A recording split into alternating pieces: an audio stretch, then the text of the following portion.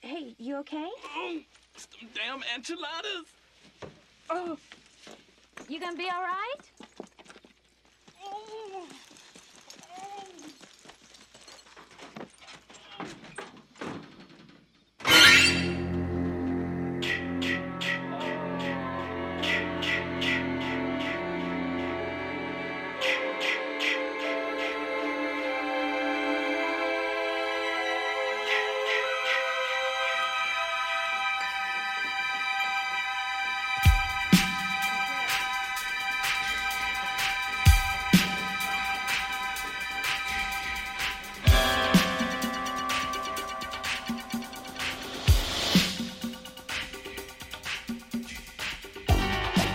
What's up, everybody? Griff here, and I'm back with another installment. I guess what we're calling "It's That Damn Griff," because it's me, that damn Griff. It's Some Damn Enchiladas, the podcast. We're still working towards getting those episodes going back for you, but I figure we're pretty much on another special day.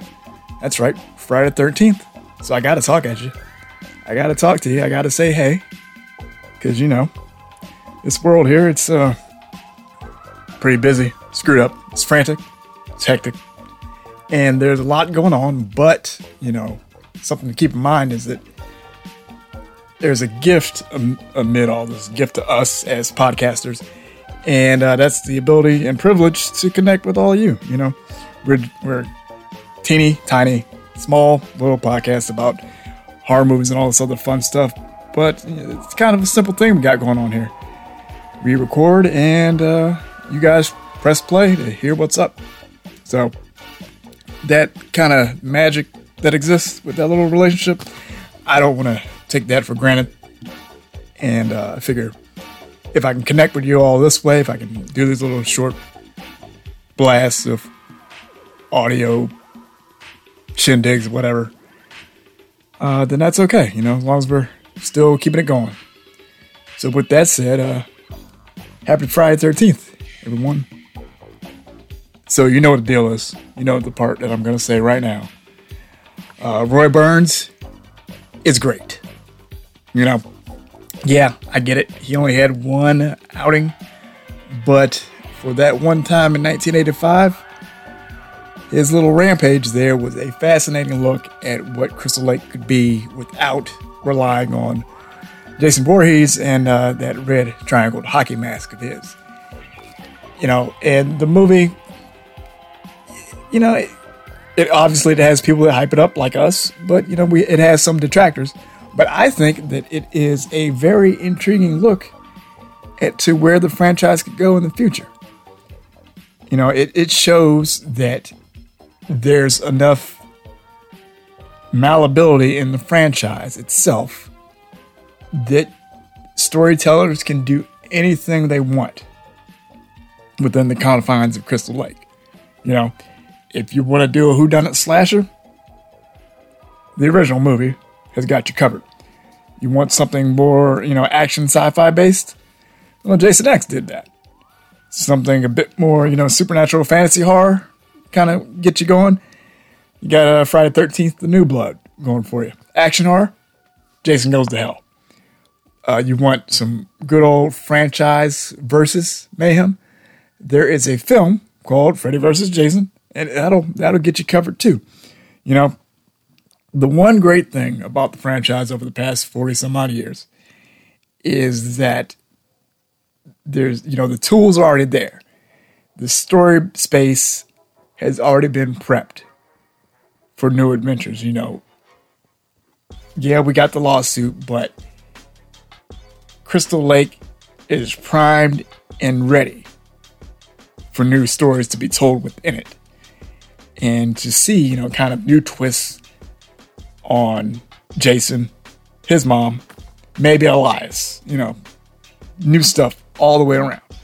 So on this particular Friday the 13th, I got a challenge for you. A little bit of a hint, a little way for you to kind of, beef up your marathon a little bit. What you can do, you can head over to YouTube and you can check out one of the many awesome fan films that people have diligently been working at and producing in the interim, with things being followed on the official franchise movie side of things.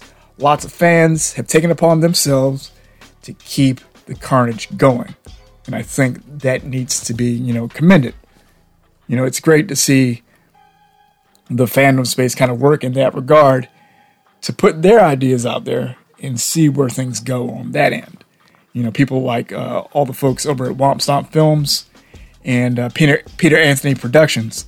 Lots of different people out there, but gist of things is to kind of shine a light on those projects and the people that lend their time and energy and money to keep things going, to keep the legend of Jason Voorhees and Crystal Lake and Roy Burns alive while this franchise of ours, the one that we love, is in a period of lawsuit and rights-induced dormancy. So just a couple of highlights here. For example, you can go take a look at Friday the 13th Roseblood. Now, Friday the 13th Roseblood is a neat little continuation of Part 7. Actually has Laura Park Lincoln reprising her role as Tina, as it not only kind of continues on from 7, but it folds in some other forward-thinking aspects of the franchise that had happened in later installments. It also provides a good look at some of the legacy characters that you might not be thinking about if you're thinking a direct sequel to Part 7, but it is pretty cool. In fact, it's so cool that once you watch it and you spoil a certain bit of awesomeness in it, you are not a friend to people. If somebody spoils what happens in this movie for you, it's bad. Like, that's how cool what they do in this movie is. Tons of fun there. So definitely check out Friday the 13th Roseblood. Womp Stomp Films, if you haven't heard of what they've been doing, they've been running a series for a couple of years now called Never Hike Alone. And it details the exploits of what they kind of call Ghost Jason. And the cool thing about that is that it brings back Tom Matthews reprising his take on Tommy Jarvis. So again, it kind of folds in this whole legacy aspect. It even has Rick Cologne from Part 6. Vincent Gustafaro, hopefully I'm saying that name right. I apologize if I'm getting that last name wrong, but the character of Rick Cologne is back, and you kind of see what's been going on there, and you see a potential final fate for the campgrounds themselves out in Crystal Lake. So it's very interesting to see, all that play out and a take on what could happen if, Tommy Jarvis got another run, one more shot at the maggot head. So there's lots of just great stuff out there. You got Friday the 13th Vengeance. In fact, there's an upcoming sequel to that with Friday the 13th Vengeance 2, Bloodlines. On this particular Friday the 13th, the premiere of Fall of Camp Blood happens on YouTube. So there's just a plethora of ways to keep the party going.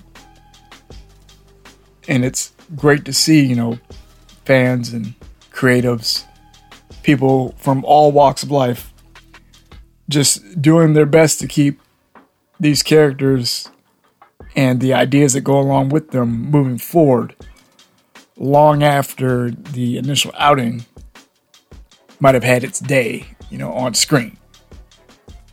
It's very important to point out that the attention that you give these projects, it provides fuel for the future.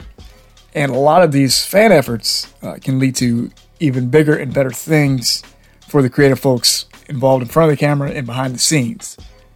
You never know how, what keeps people going, and when you see people, getting their creative juices flowing, getting a start like this, and you support them, it goes a long way. And if you can kind of supplement what love you have for these franchises by seeking out what's to offer within the fandom itself, you can go a long way with digging this stuff. use your judgment of what's out there, not somebody else's. And you might be surprised at what you find, and you might find a whole new appreciation for the things that you love. So, on this wonderful day of Friday the 13th, in the year of 2022, I just want you all to be safe, have fun, enjoy the franchise, and I will leave you with this thought. Just something to keep you going. If Jason Voorhees was cremated in between parts 4 and 5, based on what we've seen on screen in the franchise, who was buried in Jason's grave in part 6? Are you thinking about that? Good. Real good. Who knows? In a few years, maybe we see just what spawns from that story. So happy Friday the 13th, everyone. Make a good day for yourselves. Don't hurt anyone in the process.